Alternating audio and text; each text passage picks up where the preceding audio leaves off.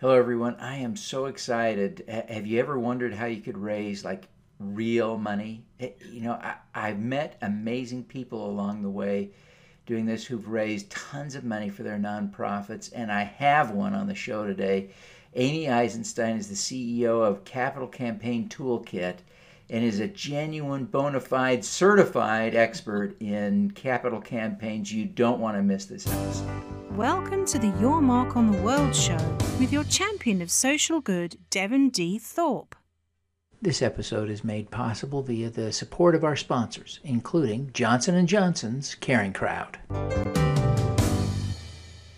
Amy, welcome to the show. Thanks so much. Happy to be here. We're thrilled to have you. Tell us a little bit about your background and experience with capital campaigns. You've kind of done it all, and you've been at this for a while. I have been at this for a while. So I spent more than a decade as an in-house fundraiser. That means I was the primary fundraiser at organizations. I worked at a domestic violence shelter. I worked at Rutgers University during a big capital campaign and an urban poverty think tank organization in Newark, New Jersey. For more than a decade now, I've been a consultant working with organizations on major gift fundraising and capital campaigns. I've written several books, but I'm really happy to be here today. Well, thank you, Amy. And we are again thrilled to have you. You had prepared for us today 3 tips to help us figure out how to do a capital campaign more successfully. I think your first tip was that you can raise major gifts without any new donors. Tell us how that works. Yeah. So frequently when organizations call me, nonprofit organizations reach out to me, they're looking for new donors. They want to know how to find major gift donors for their organization. And there's this myth that they think the donors are somewhere out there. If they just found the right donors out there, then they'd be able to raise major gifts or conduct a capital campaign. And that's simply not the way that fundraising works.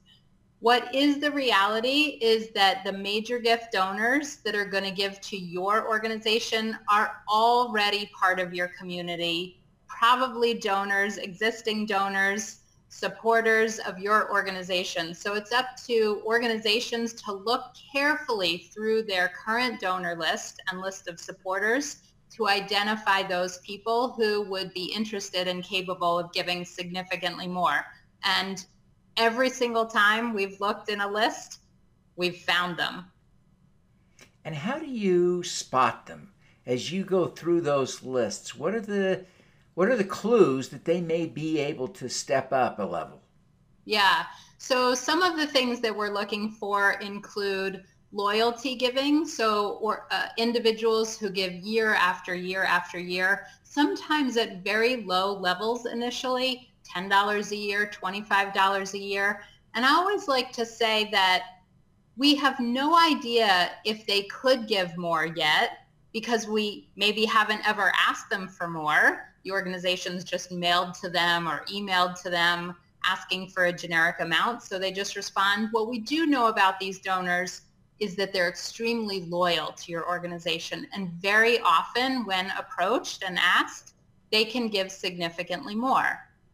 Also, there are all sorts of tools and technology now that does something called a wealth screening. And basically, you can run your donor list through a series of databases, and there's many companies that help you do this to identify wealth indicators, assets, giving to other organizations, things like that. That is fascinating.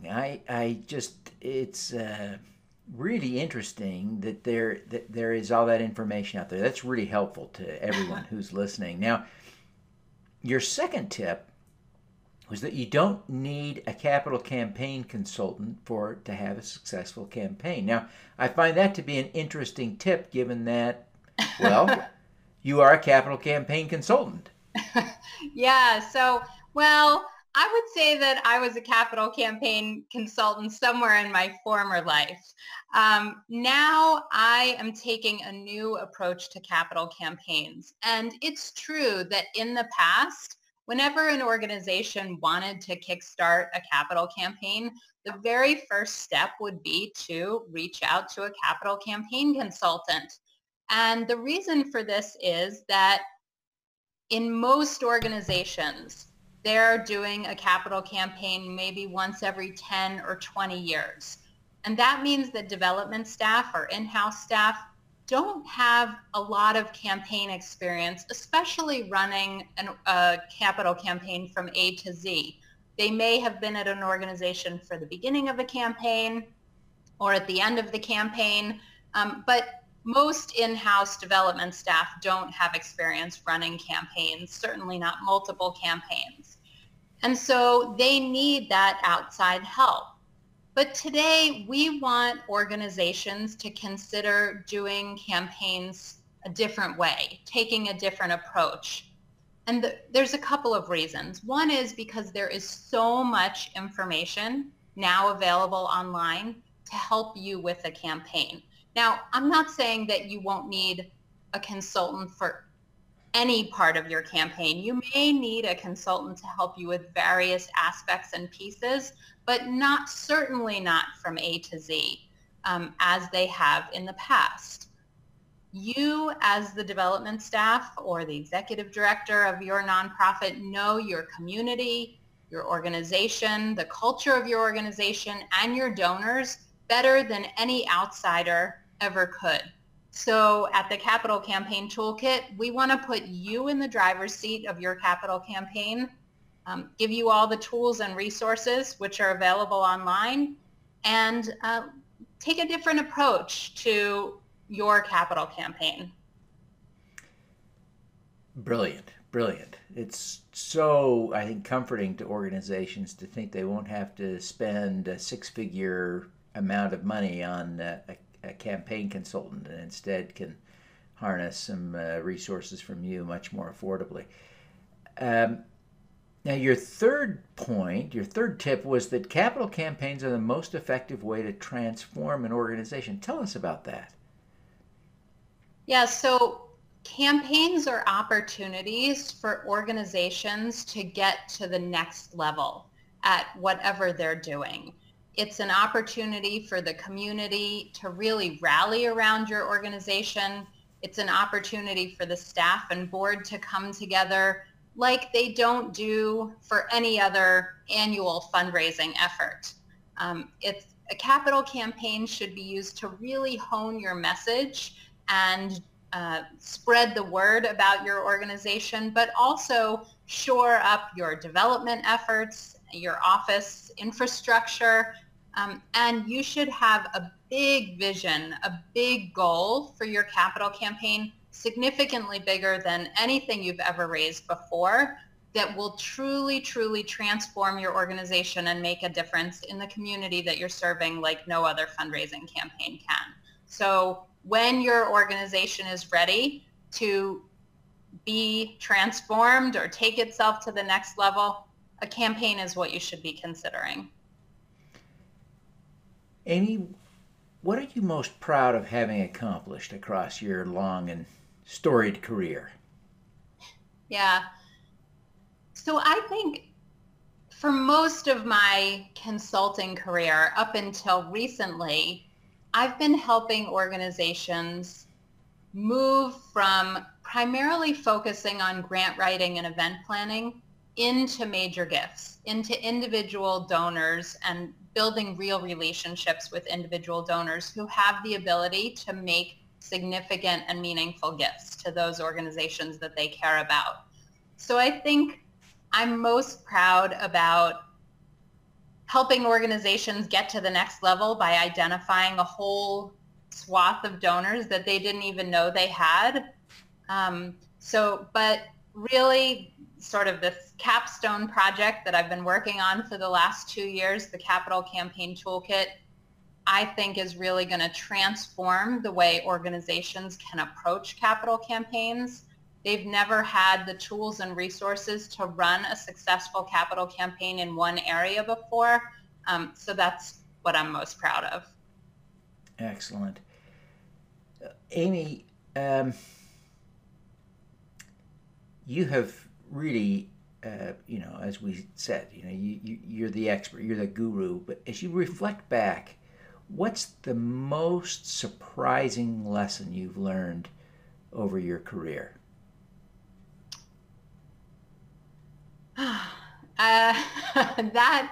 That's a tough question. I think that nonprofits are hard.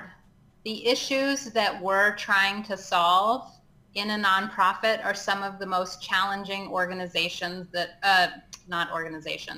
issues, the most challenging issues that our world faces today. So nonprofits are trying to do things like clean the environment, end hunger and homelessness, cure diseases. These are not simple or easy tasks to handle, and they're not quick fixes. And so it's frustrating work. And I think that there are bumps along the way. And I think the important thing is that we hope donors will stick with us as we try and make mistakes along the way to tackle these huge issues. Well, that's a profound lesson. Now, Amy, as you reflect back on your career,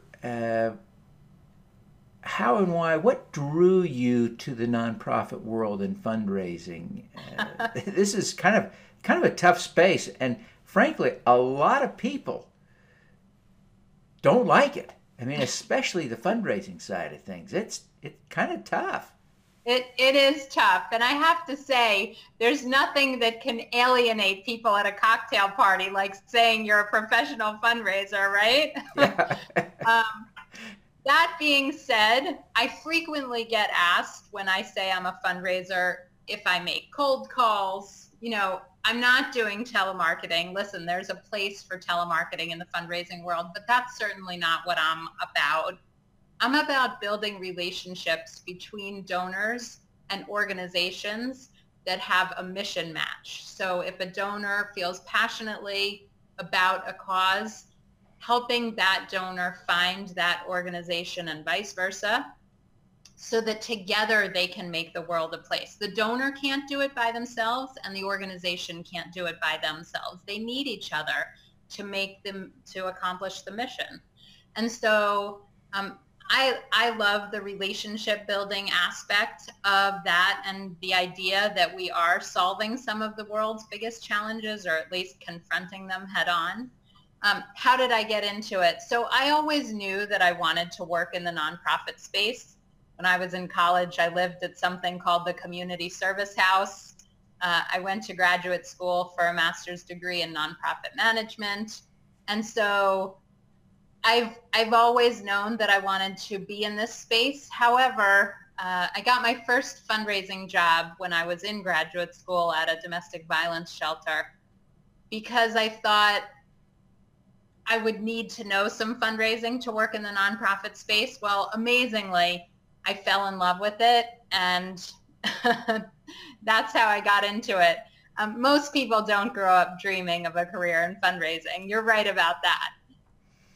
Yeah, fantastic. Amy, what is your superpower?